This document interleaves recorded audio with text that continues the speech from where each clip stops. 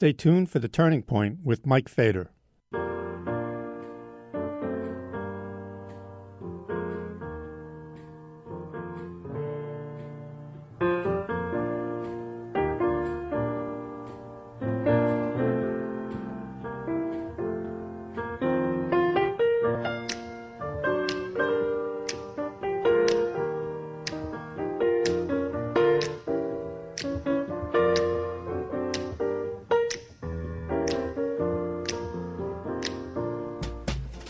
I wish I knew how it would feel to be free.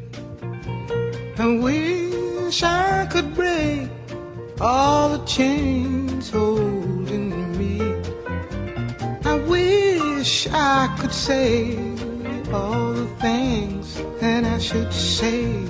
Say them loud, say them clear, for the whole round world to hear. I wish I could share all the love that's in my heart. Remove all the bars that keep us apart. I wish you could know what it means to be me. Then you'd see and agree that every man should be free. I wish I could give all I'm longing to give. I wish I could live like I'm longing to live. I wish I could do all the things that I can do, though I'm way overdue. I'd be starting anew. Well, I wish I could be like a bird in the sky. How sweet it would be if by my heart I could fly. I'd soar to the sun and look down at the sea. Then I'd sing, 'cause I know, yeah. And I'd sing, 'cause I know, yeah. And I'd sing, 'cause I know how it feels. I know how it feels to be free. Yeah, yeah, I know how it feels. Yes, I know how it feels to be free. No, no, no. So last night I'm in my meditation group. Actually, it's kind of a meditation circle. That's what it's called, a meditation circle. Although it's not even a circle, it's an oval. Nevertheless, I'm in my meditation group, and there's a wonderful leader. There's 5 days a week, every day at this place, a local Jewish community center. They have different leaders of different sort of kinds of meditation. Jewish mysticism, Zen, mindfulness meditation, different kinds of meditation. But it's all the same stuff anyhow. It's all the same wisdom, same meditation. At the end, and this guy who runs this group on Thursdays where I go, is a really terrific guy, very good-hearted, been through a lot of things in his life, but still has a kind of, or has achieved a sort of childlike benevolence in the midst of his adult responsibilities, which are many, as I happen to know. At the end, he, before we completely come out of the meditation state we're in, he says he's going to do something called, and this is every week, it's something called a blessing practice, which is, it runs perilously close to too much religion for me. But you know, I'm trying to get into the spirit of all this stuff, and I don't want to complain. Actually, maybe I do want to complain, but I'll try not to. More about that later. So anyhow, at the end, there's something called a blessing practice that the guy does. And he says, first of all, he wants that we should all do this. We should wish safety. I forget exactly how it's safety, health, safety, and happiness for ourselves. Charity begins absolutely at home. Then for our loved ones or people who are close to us, and repeat the thing over and over again. May you be happy, may you be safe, may you be healthy, that kind of thing. And then for everybody in the circle there, that, last night at that circle. And then for everybody in the world, who may need your blessing. May you be safe, happy, and healthy. And I have to say that that's just too much for me. Not that I don't want everybody in the world, with maybe a couple of exceptions here and there out of the 7.5 billion people, to be happy and healthy and safe. Sure, why not? But it just seems like a bit much to ask. There's just so much happiness, safety, and health to go around. And there is just so much wishing that each person has. Is this ringing a bell with anybody here? And by the way, let me know if you respond to anything I'm saying, because this goes on like every 4 to 6 weeks here. That people are so busy, and there's so many radio shows, and there's so much information and junk and details coming over into your eyeballs and your ears, and you're so busy all the time. Even if you don't do anything, you're still busy all the time now. That you don't have time to concentrate on one particular thing for too long. Certainly not to respond to anything. I get emails from people. I don't know how many you get. I get a couple of dozen emails every day some are just junk emails. Some are arranging appointments. Others are this, that, personal emails. I'm on all kinds of lists, find out what happened politically, which I keep crossing off all the time. Or unsubscribing, because I get less and less interested in the world all the time. Speaking of bringing, health, happiness, and safety to everybody, sure, why not? But anyhow, so I'm doing all this stuff, and so where was I? So respond if you hear anything here that I tell you to that's interesting or funny or irritating to you. I would like to hear about it. And the way to do that is go to a place called Fader Files on my website, FEDERFILES.com, and just send me an email, because I really, after 35, going on 40 years, whatever it is, on the radio, one of the major things, and not the major thing, was that not just that I'm speaking, but that people are hearing what I'm saying. So, and I need to know that. So where was I? So I'm supposed to wish all the people in the world who need health, happiness, and safety, which is just about everybody, but in an intense way, it could be a couple of billion people. And I feel sort of, it's a kind of dilution. I've got enough wishing and enough hoping and enough energy in me in my old age to wish it for myself, for my loved ones, people close to me, for the people in that room. I might wish it for everybody where the place is located, which is at 76th Street and Amsterdam Avenue in Manhattan. So everybody on Amsterdam and 76th, I hope they're happy, healthy, and safe. But the whole world? I don't know. But that's certainly not the point. I'm sure I don't get the point, as I don't get the point about almost everything. Anyhow, I wanted to talk about my recent trip to Maine.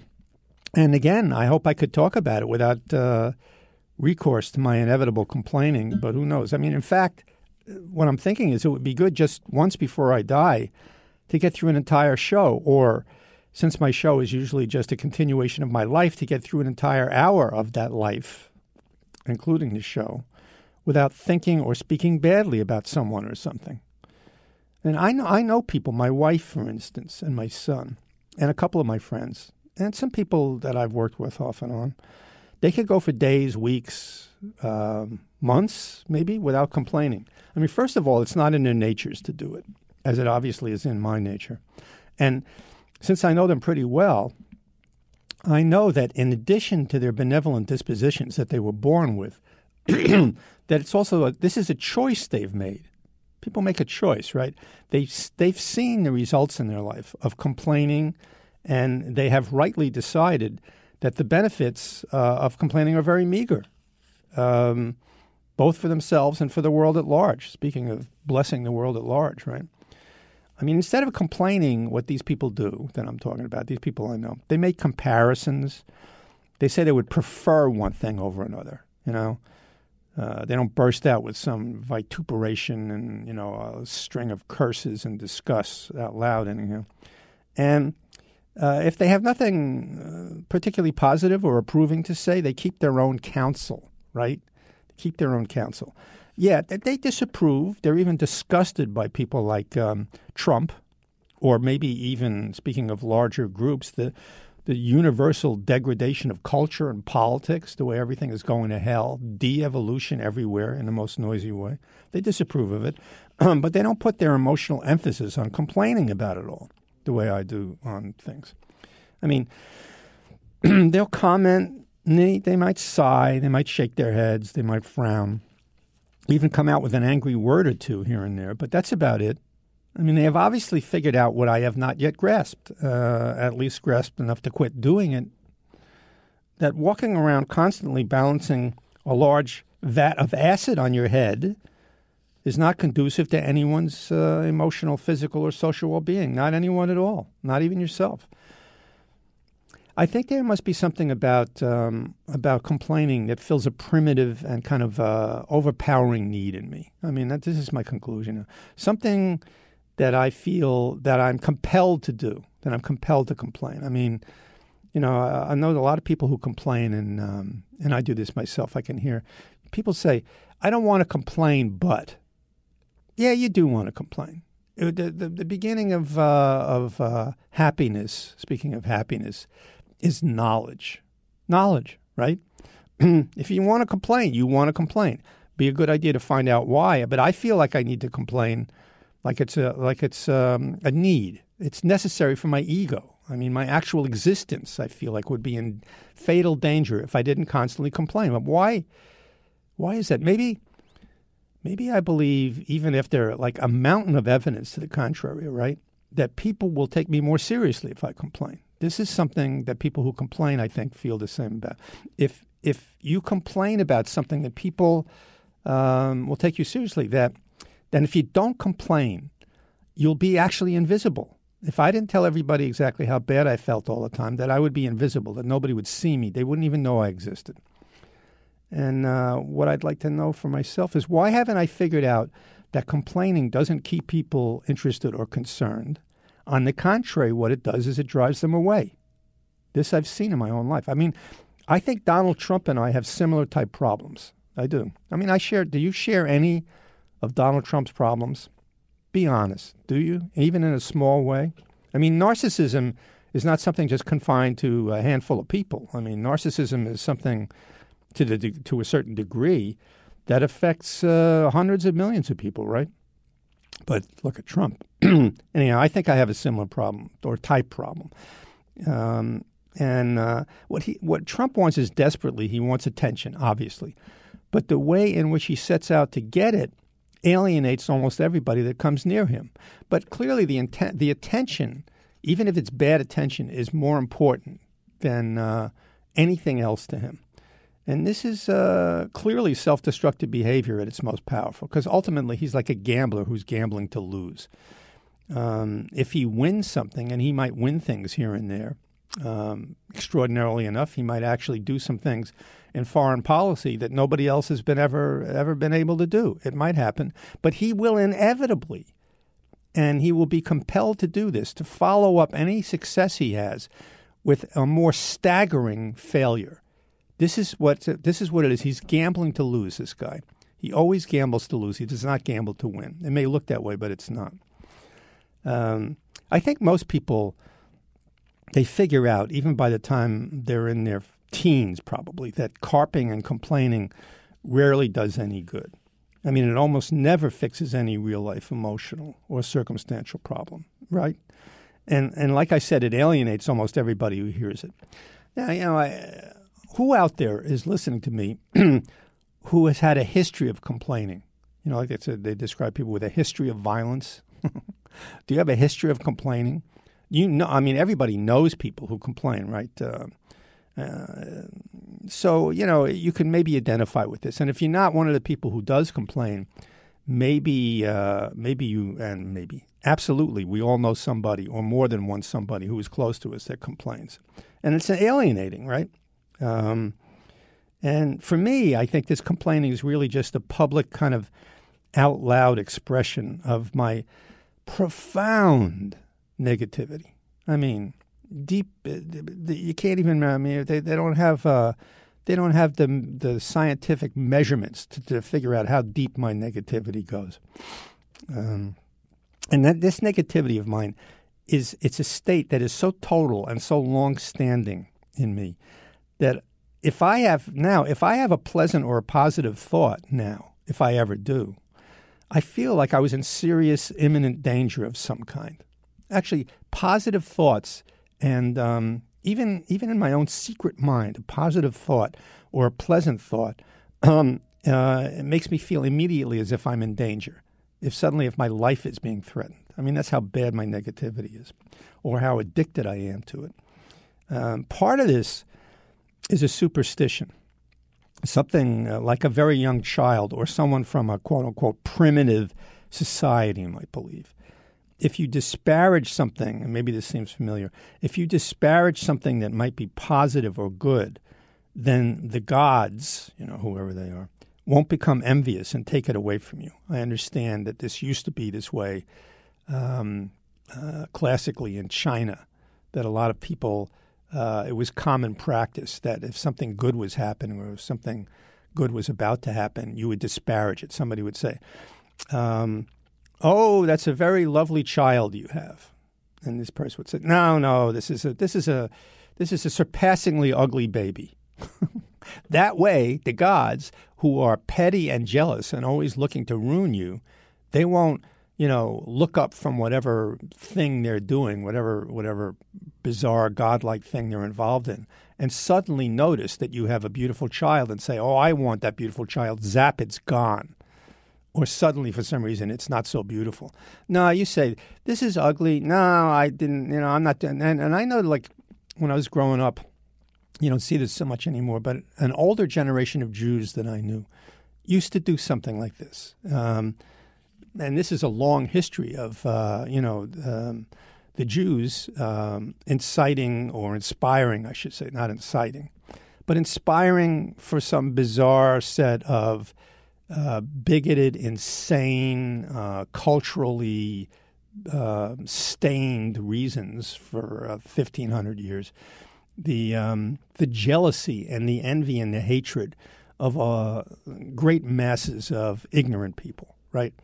And I remember some of the older Jews, people of my grandmother's generation, basically, and that's going back a ways now. So this is people who were born in the 1880s, 1890s, 1900, who came over to this country. And they had, they had suffered so much and so much taken away from them.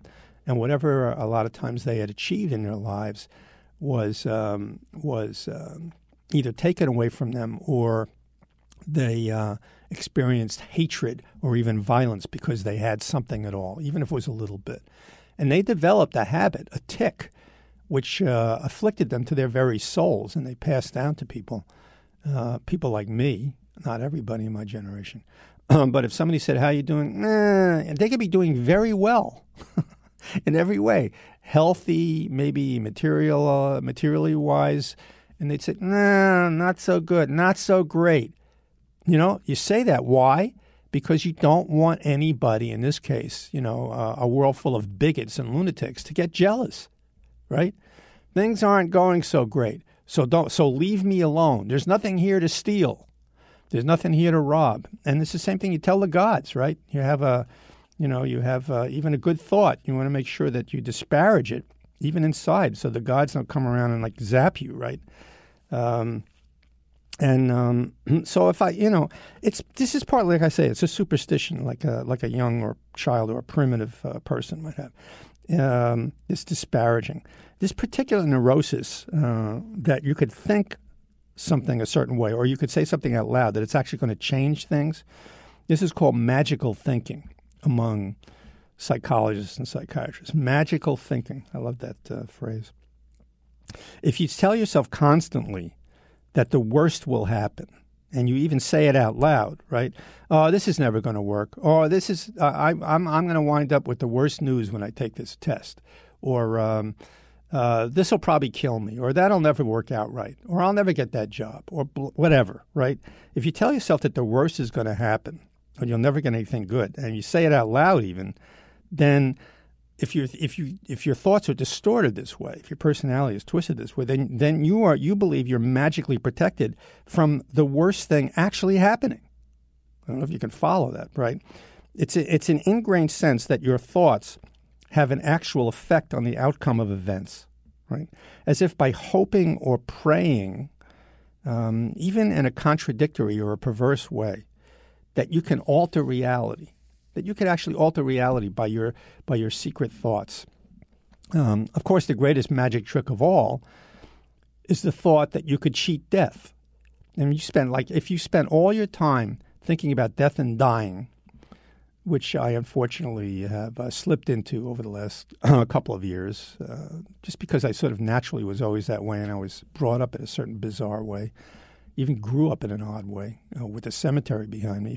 If you spend all your time thinking about death and dying, if you wrap yourself in the apprehension of mortality the way I do, then maybe you can postpone it, right? Put it off altogether. There are people who do that they think about death, or they hang around death all the time, and what they're secretly hoping is by doing that, they'll get a jump on death.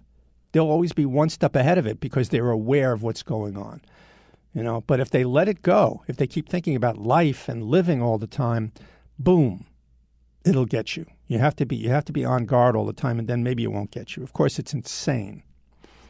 Of course, I'm wanting to avoid death. To preserve your own life.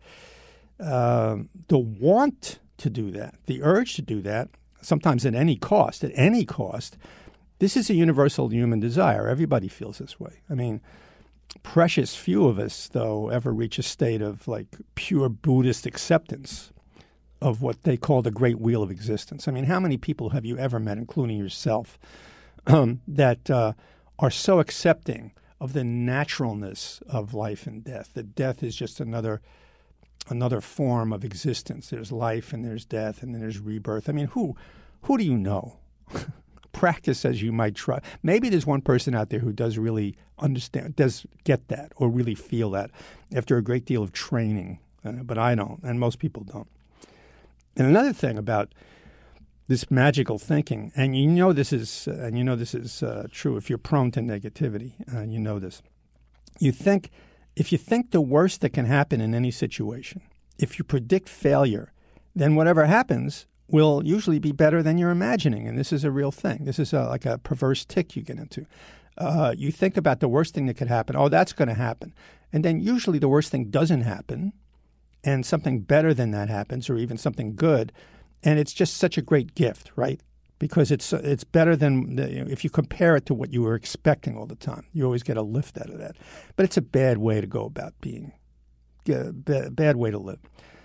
Personally, based on my life experience, I would never hope for the best or expect something good to happen. Never. No way. I especially won't do this out loud or tell anybody else. And to me, this is a sure formula for disaster. I remember the last time I said something positive out loud, it was about 4.5 years ago. And I was telling my shrink at the time that I never felt happier in my life. I can't believe I actually said that. 3 days after I said that to her, my aorta exploded and almost killed me, and has left me in a kind of a shadow land ever since. I can't believe I actually said that out loud. I should have known better, right? See, because I really believe this. Also, I think, and again, this is based on my own experience in life, and again, maybe this is familiar in some way to people. It's easier, and everybody, you could see this, by looking around and looking at life and the way people live their lives and pick up the news, look at the news. It's easier to complain. And I was talking about complaining before. It was easier to complain than to come up with constructive ways to fix a situation. So much easier.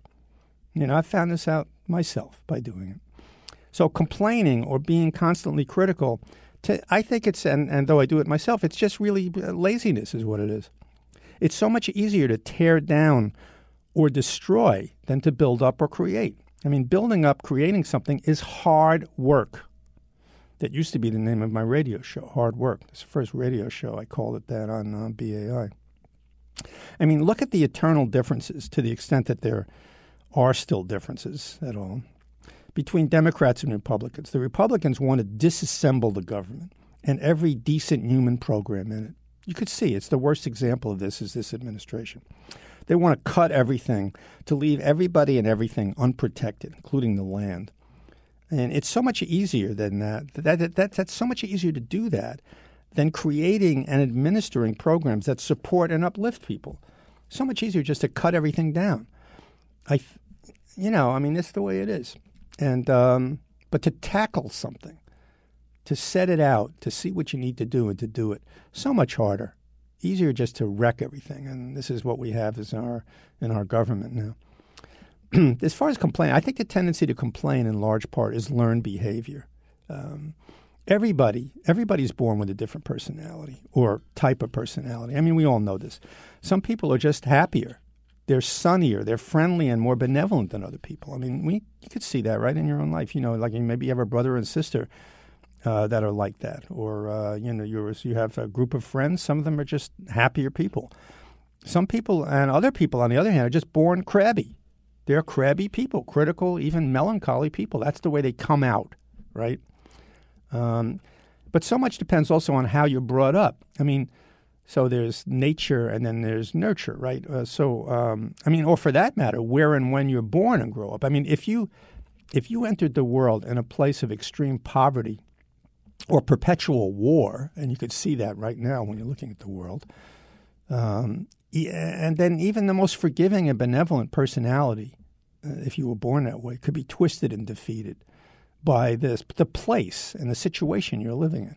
But in any time and place, I think, even if you are like a naturally difficult person or life appears to be a struggle from the beginning, if you are or were blessed with understanding and accepting parents, those rough edges can be smooth. So it's a combination of both, I think.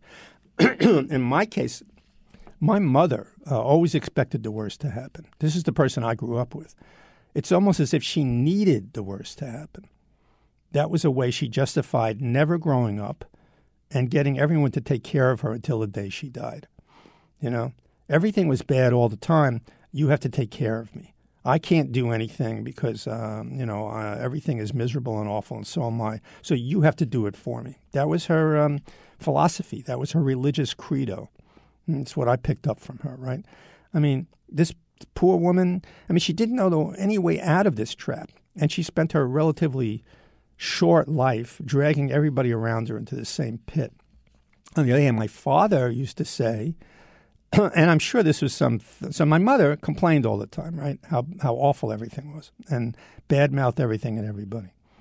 My father, on the other hand, and I think this is some like 30s or 40s saying that he used to say. And maybe you had a father or mother that said this, sort of relative. But you had to go back into that Depression, World War II people, right? If you can't say something nice, he said, if you can't say something nice about somebody, then don't say anything at all. Remember that one? And he didn't. He didn't say anything bad about anybody, usually. And sometimes he didn't speak for a long time. He must have had some pretty bad thoughts about things and people he didn't want to share. But he wasn't going to say it out loud. People just didn't do that, or especially men didn't do that. Another thing my father said was, this is an interesting one, right? The squeaky axle gets the most grease. And he was telling me this once in reference to these noisy the demonstrations of the 60s. This is, the squeaky axle gets the most grease. It's a great old phrase from an engineer, right? And his experience of this was the communists from the 1930s who used to complain all the time and get out and march and demonstrate all the time. And then he got to be a big capitalist and conservative in his general attitude. And then when the 60s demonstrations came along, he was filled with contempt. You know, he thought they were un-American. So, and all this screaming, you know, end the war now. The squeaky axle, he said, gets the most grease. But what does this mean? I mean, what does it mean? What does that actually mean? Does that mean, I guess the one who complains the most gets the most attention, right? Grease is a good thing, though, right? I mean, so why not squeak? I mean, then the axle, if you get grease and you're an axle, you feel better and you work better. So I guess as far as he was concerned, the world is made up of the greased and the greasers. And he was a greaser, right? And my mother was the greased, but it didn't work out in the end anyhow. All this seemed contradictory to me. Anyway, when he said it, I always felt that that this justified my complaining nature. I mean, if the squeaky axle got the most grease, why not squeak your way through life, right? Which I tended to do, being like my mother. I was torn. I mean, I sort of naturally felt like it was a bad idea to complain all the time. I knew it was wrong. But I saw her getting everything, I thought. I didn't really have the perspective or the distance or the age to see that what she was doing was destroying her life. But she was getting everything from anybody, from everybody. You know, I'm sick, or I can't do anything, blah, blah, blah, blah, blah. And then everybody would give her everything. And it was way too late for me finally to learn that this is the worst thing a person can do. Anyhow, getting, you know, this idea of like not complaining. I mean, this is also the strong, silent type. This is a masculine ideal for a long time. Not anymore, I guess, but it's certainly not with me. But it was when I was growing up in the 40s and 50s, the strong, silent type. Gary Cooper, that kind of guy. The hero who didn't say much, but he did things, and he did the right thing, right? You know, that's how you're supposed to be. But getting attention because I was strong and silent never really seemed the right way to me, unfortunately. Never the way to get what I needed. My father was not a big complainer, basically. I mean, he was obviously brought up to shut his mouth if he didn't like something. And, of course, he was an engineer. I mean, his tendency was to try to fix things rather than sit around muttering about how awful something was. I mean, build rather than tear it down. Now I recall, why did I go off on this? Why? If anybody ever called this program, you know, maybe you could call up and maybe you have an idea, but nobody ever calls these programs. Podcasts, people don't call up, or most podcasts anyhow. Maybe it was I was talking about complaining. Why did I go off on this? I think it might be that the last couple of times I went up to Maine and came back talking about how wonderful it was up there and how awful Manhattan was, and how I should move up there. A couple of listeners told me to stop complaining about things, that if I was serious about how I felt, that I should just go ahead and do it. Move up there already, right? It's always a possibility. Always a possibility, but it's complicated. Very, very complicated. And I've mentioned all these complications before. Have to do with jobs and health insurance and finances and many other things. But as for this recent trip that I took to Maine, we took a bus up this time. I mean, starting a couple of years ago, my wife just couldn't take driving all the way up there anymore. And she was doing all the driving for like around 15 years because that's when I first had and continue to have a terrible case of vertigo all the time, especially if I'm looking at something. If I'm sitting and even watching TV, and a lot of things are like this these days. There's these whizzing things where you're on the road and things are going fast and everybody's moving fast and they speed up the camera work. I have to look away because it makes me dizzy. So there's no way I could even sit in the front of a car, right, let alone drive. Very hard to sit in front of a car. And to drive it totally out of question, it would be dangerous. So I haven't driven a car in about 15 years. So she had been doing all the driving going up to Maine when we took these trips. So this time we took a bus up. And, of course, how did I approach taking a bus all the way up to Maine? Naturally, I started complaining about it, weeks in advance. I'm laughing, but it's not funny. I mean, I was complaining. It's going to be too claustrophobic. I'm jammed in there with all those other people, other humans who I hate to associate with, right, in any close way. I mean, what about stopping? What if I needed a break from being on the highway? What about the need I have to lie down and rest every afternoon? You know, can't do that on a bus. What about this? What about that? Everything I was complaining about. Me, I, blah, blah. I need this, I need that, blah, blah, blah, blah, the usual. But finally, even I could see that I was in danger of destroying our vacation before it even got underway if I didn't shut up. So miraculously, I just shut my mouth about it and kept it shut as far as complaining anyhow, the entire time, the entire trip, which was wonderful, right? Anyhow, so the bus. We get to the bus stop. It's early on a Sunday morning. I had to get up very early Sunday morning, which of course I had complained about. But I shut up that Sunday morning. I stopped. We get to the bus stop, which is at 42nd and 1st Avenue, a lovely spot. And we waited for the bus. Actually, they call it a coach. I like that, a coach. You know, you see this old, beautiful wooden thing, you know, with a coat of arms on it and 2 or 4 horses, maybe some footmen. The coach, the way for the coach to show up. Anyhow, and this was actually a regular New York City bus stop with, the glass half enclosure and the bench. So I sat down and I waited. And a couple of minutes into waiting, a homeless woman wanders over and sits down right next to me. This woman was white, maybe late 30s. She's dressed for midsummer, though it was about 48 degrees. Remember how cold it was a few weeks ago, or even a couple of weeks ago. Immediately, she starts jabbering away about the weather, the crummy New York City transit service, and the general state of the world, right? She's just going on and on. She's complaining. After a little while, a city bus pulls up and let off one passenger and pulled away again. And she sat there for a minute, and then she says, oh, was that the bus? Yeah, it was the bus, as anybody could see. And then she got up and walked away. This is like a very sad beginning to things, right? I mean, it was sad to see her. She obviously had nowhere to go, and she had nobody to be with. And she's clearly going to spend the whole day wandering around Midtown and she's going to keep wandering around because what else could she do? I don't know if she had any place to stay or anybody to be with, but it didn't look that way. She was a lost soul. So this is the person who is my first person I encounter on my bus trip.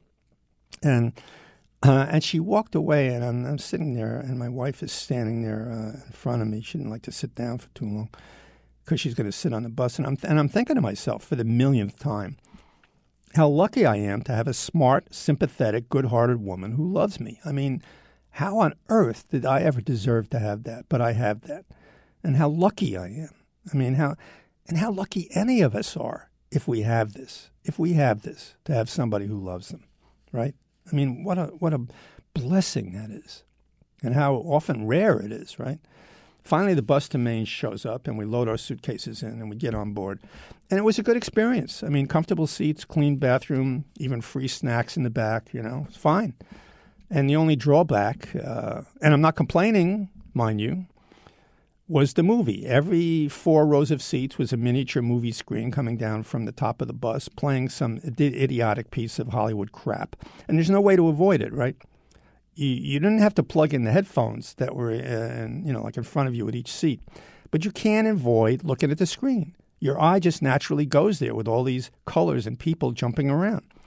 And that's a shame. They shouldn't have that. I mean, it's a shame because part of the charm and even the beauty of the bus trip is that you can relax. You can get away from the usual overwhelming, insane carnival of sights and sounds that the city smacks you with every minute. And that's part of the reason to go away, right? And, you look out the window. You sit on a bus, right? You look out the window, or if you've been on a train going cross country or upstate somewhere, you look out the window and you watch the scene and the scenery, conducive as it occasionally is, to calming your mind. It calms your mind. It lines up your jumbled thoughts, and they fall away after a while. The moving bus, if the scene isn't too ugly or, like American material junk, which you see a lot of out the window. But there was nothing to be done about it. I mean, I noticed actually that a few people were plugged in and listening to movies as well as watching them. So what are you going to do?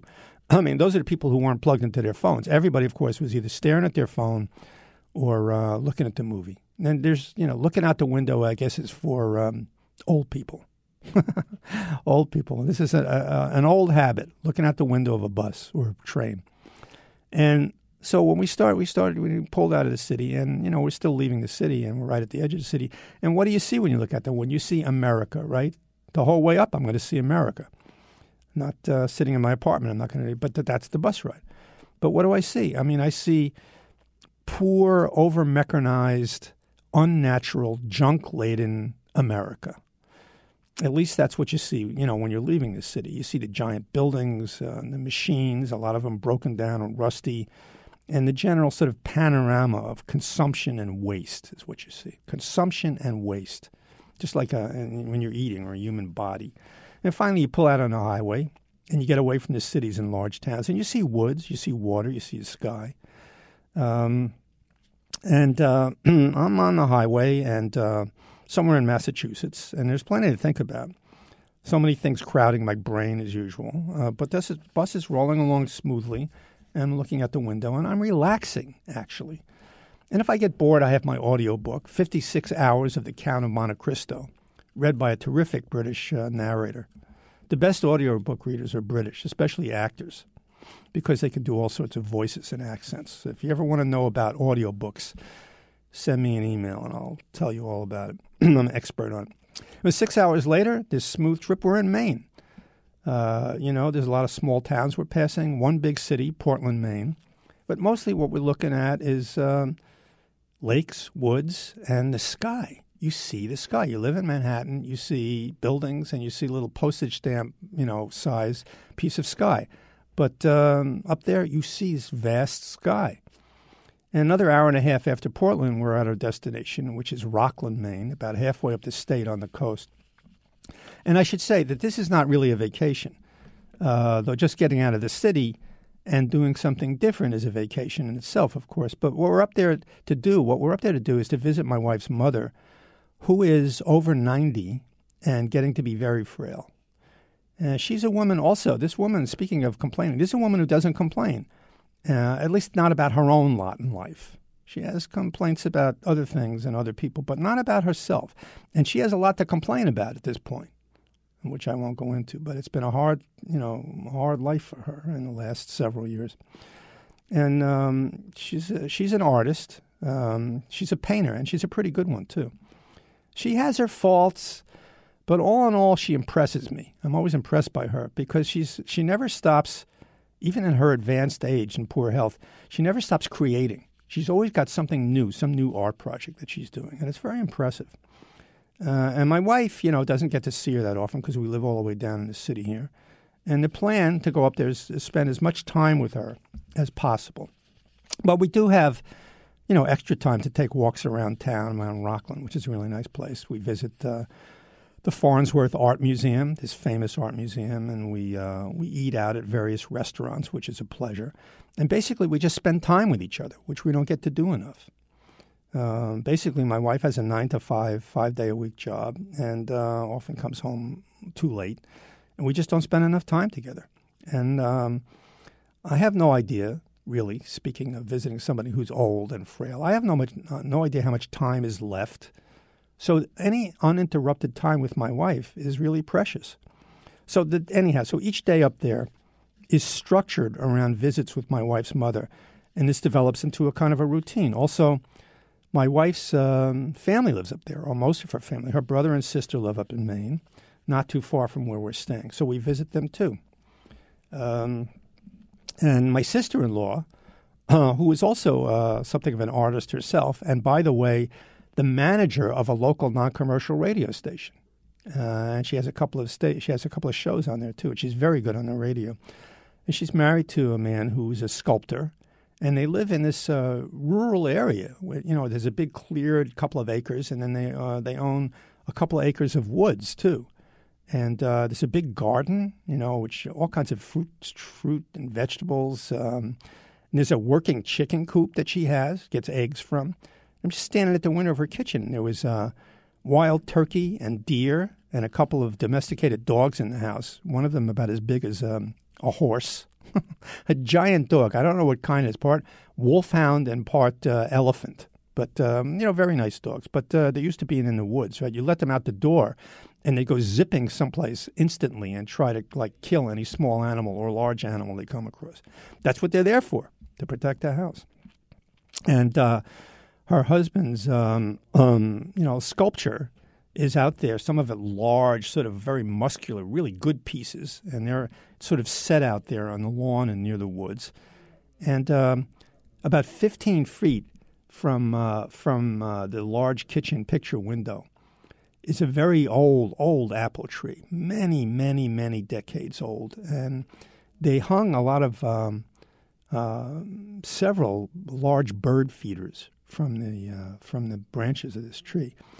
And the trees are absolutely filled with birds, beautiful doves, and really gorgeous little goldfinches, little precious birds that look like jewels, but they're alive, right? Goldfinches.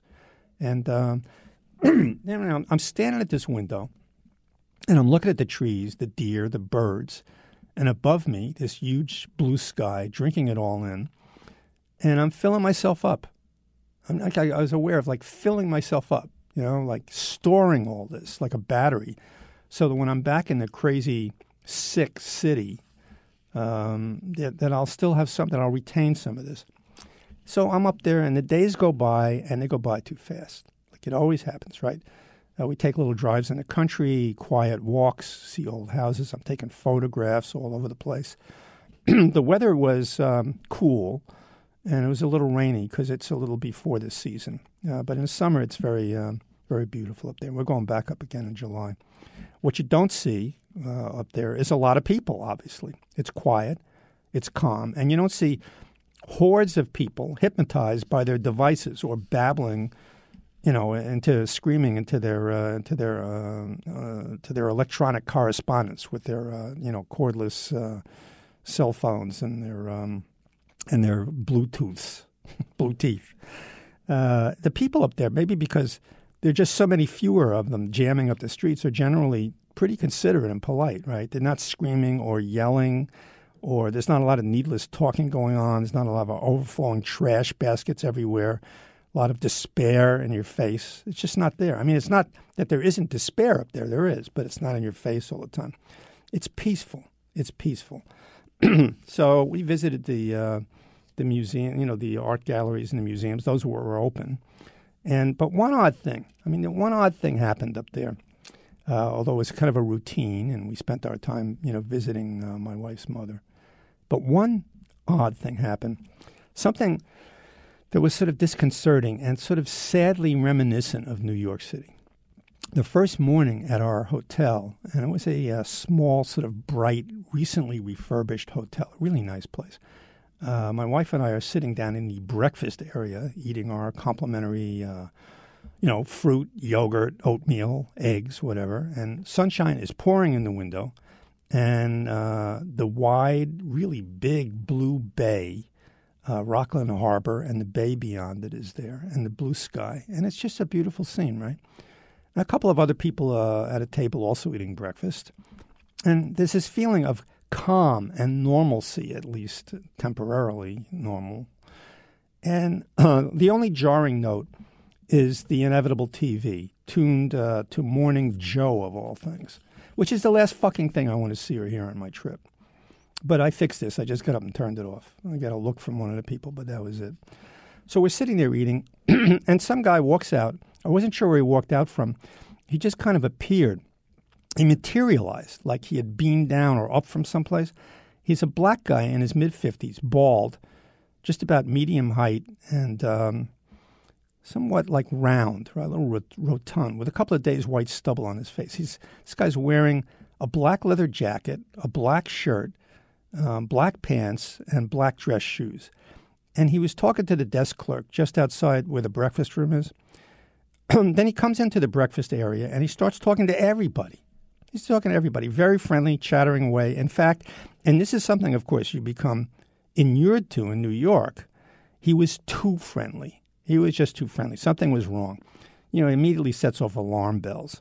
Except that the guy was obviously benign, and he's full of goodwill. He just was apparently sort of confused about where he was and where he was headed. And he was walking around in circles, apparently he was looking for the exit, which was about 10 feet away from the front desk, but he couldn't see it. He walked into the kitchen, practically walked into a wall. He was then the desk clerk was very helpful. She helped him find the exit, and he gave a kind of a cheery goodbye, and out he goes, right? But it was a funny feeling, kind of a New York-y feeling. And something happened that made it even stranger, that later that day, we went out to a kind of a fancy restaurant on the pier right on Rockland Harbor. And we settled in there, and I'm looking at the menu. And then I have a strange sensation. I look up, and across the room, sitting by himself at a small table, is the same guy.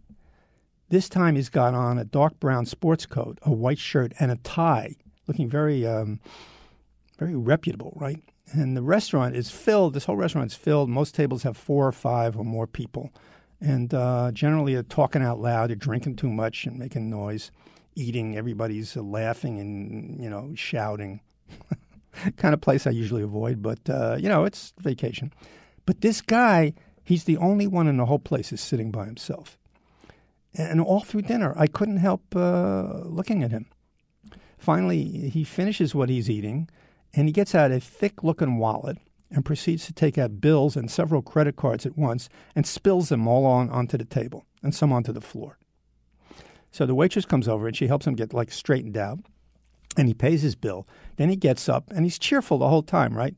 But he still has even more of that thick aura of confusion he had earlier when I saw him. And he seemed to be asking her where the exit was. The exit. He wants to know where the exit is, right? So she points at a door, and he thanks her. Then he gets up and walks out the wrong door, right onto the pier. Right onto the pier, right? I mean, he could have walked right into the water. But he came back immediately, comes back, wandering back in. And eventually the waitress tells him that she was calling a cab for him. And he sits back down at the table and waited for the cab. Just sat there for a long time by himself waiting. And eventually the cab came, and the waitress guided him to the right door.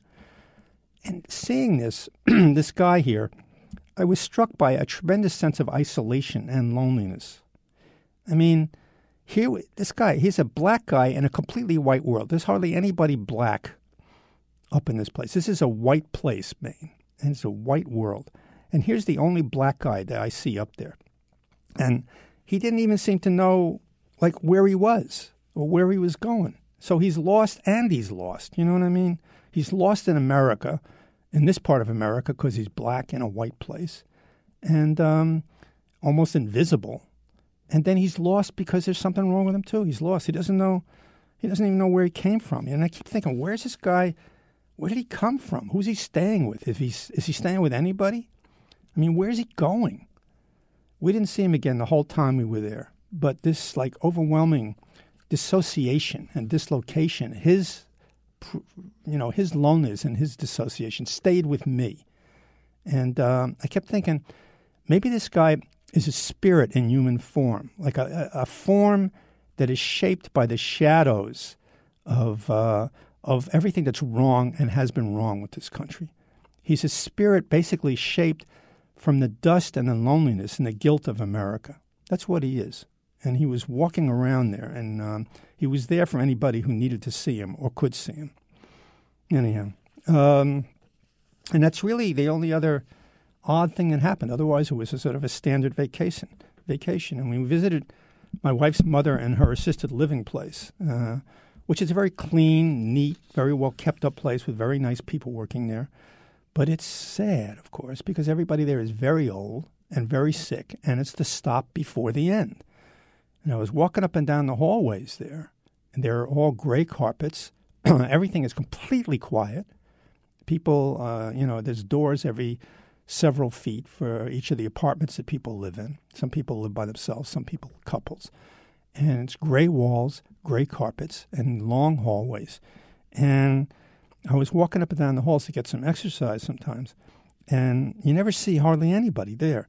And there's this feeling of imminent demise hovering over this place. And I just didn't feel like taking that final walk yet, right? So it was sad. Anyhow, the vacation's over. We get the bus back, and goodbye to the trees and the water and the sky. And we get back, and then, bang, we're in New York City. I mean, into Queens, then over the bridge back, and then into the tunnel, and this and that, and traffic, choke, claustrophobic, filthy, ugly city, right? And sky is overcast. It was raining. We get off at 42nd at first, and we have to take a cab through all this traffic to the Upper West Side. And I feel like I dropped into the Grand Canyon of misery, right? So here I am back in New York. And now, okay, so Maine, I'm not complaining. Maine is not the Garden of Eden. I mean, they have opioid epidemics up there. Young people are leaving the state. They have no tax base anymore. I mean, they have problems just like everybody else. And, of course, wherever I go, I'm going to be negative. I'm going to be negative, and I'm going to bring it wherever I go. But it's the small things. It's the small things. It's the quiet. It's the green.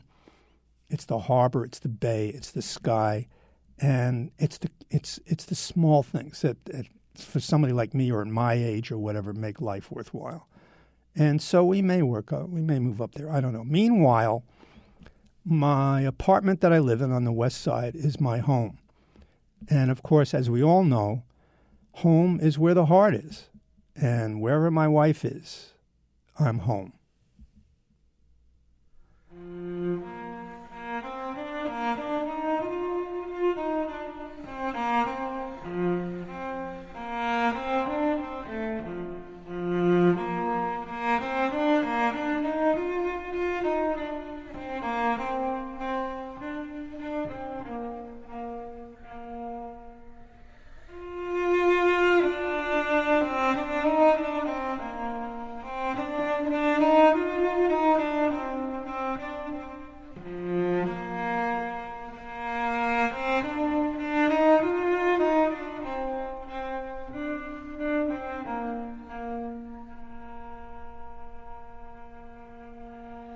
Tis the gift to be simple, 'tis the gift to be free, 'tis the gift to come down where you ought to be.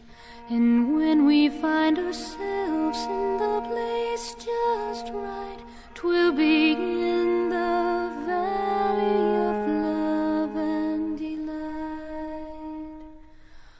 When true simplicity is gained, to bow and to bend, we will not be ashamed. To turn will be our delight, till by turning we come round right.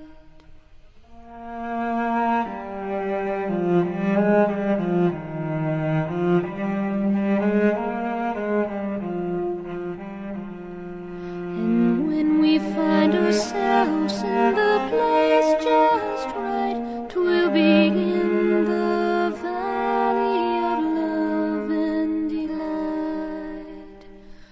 When true simplicity is gained, to bow and to bend, we will not be ashamed. To turn will be our delight, till by turning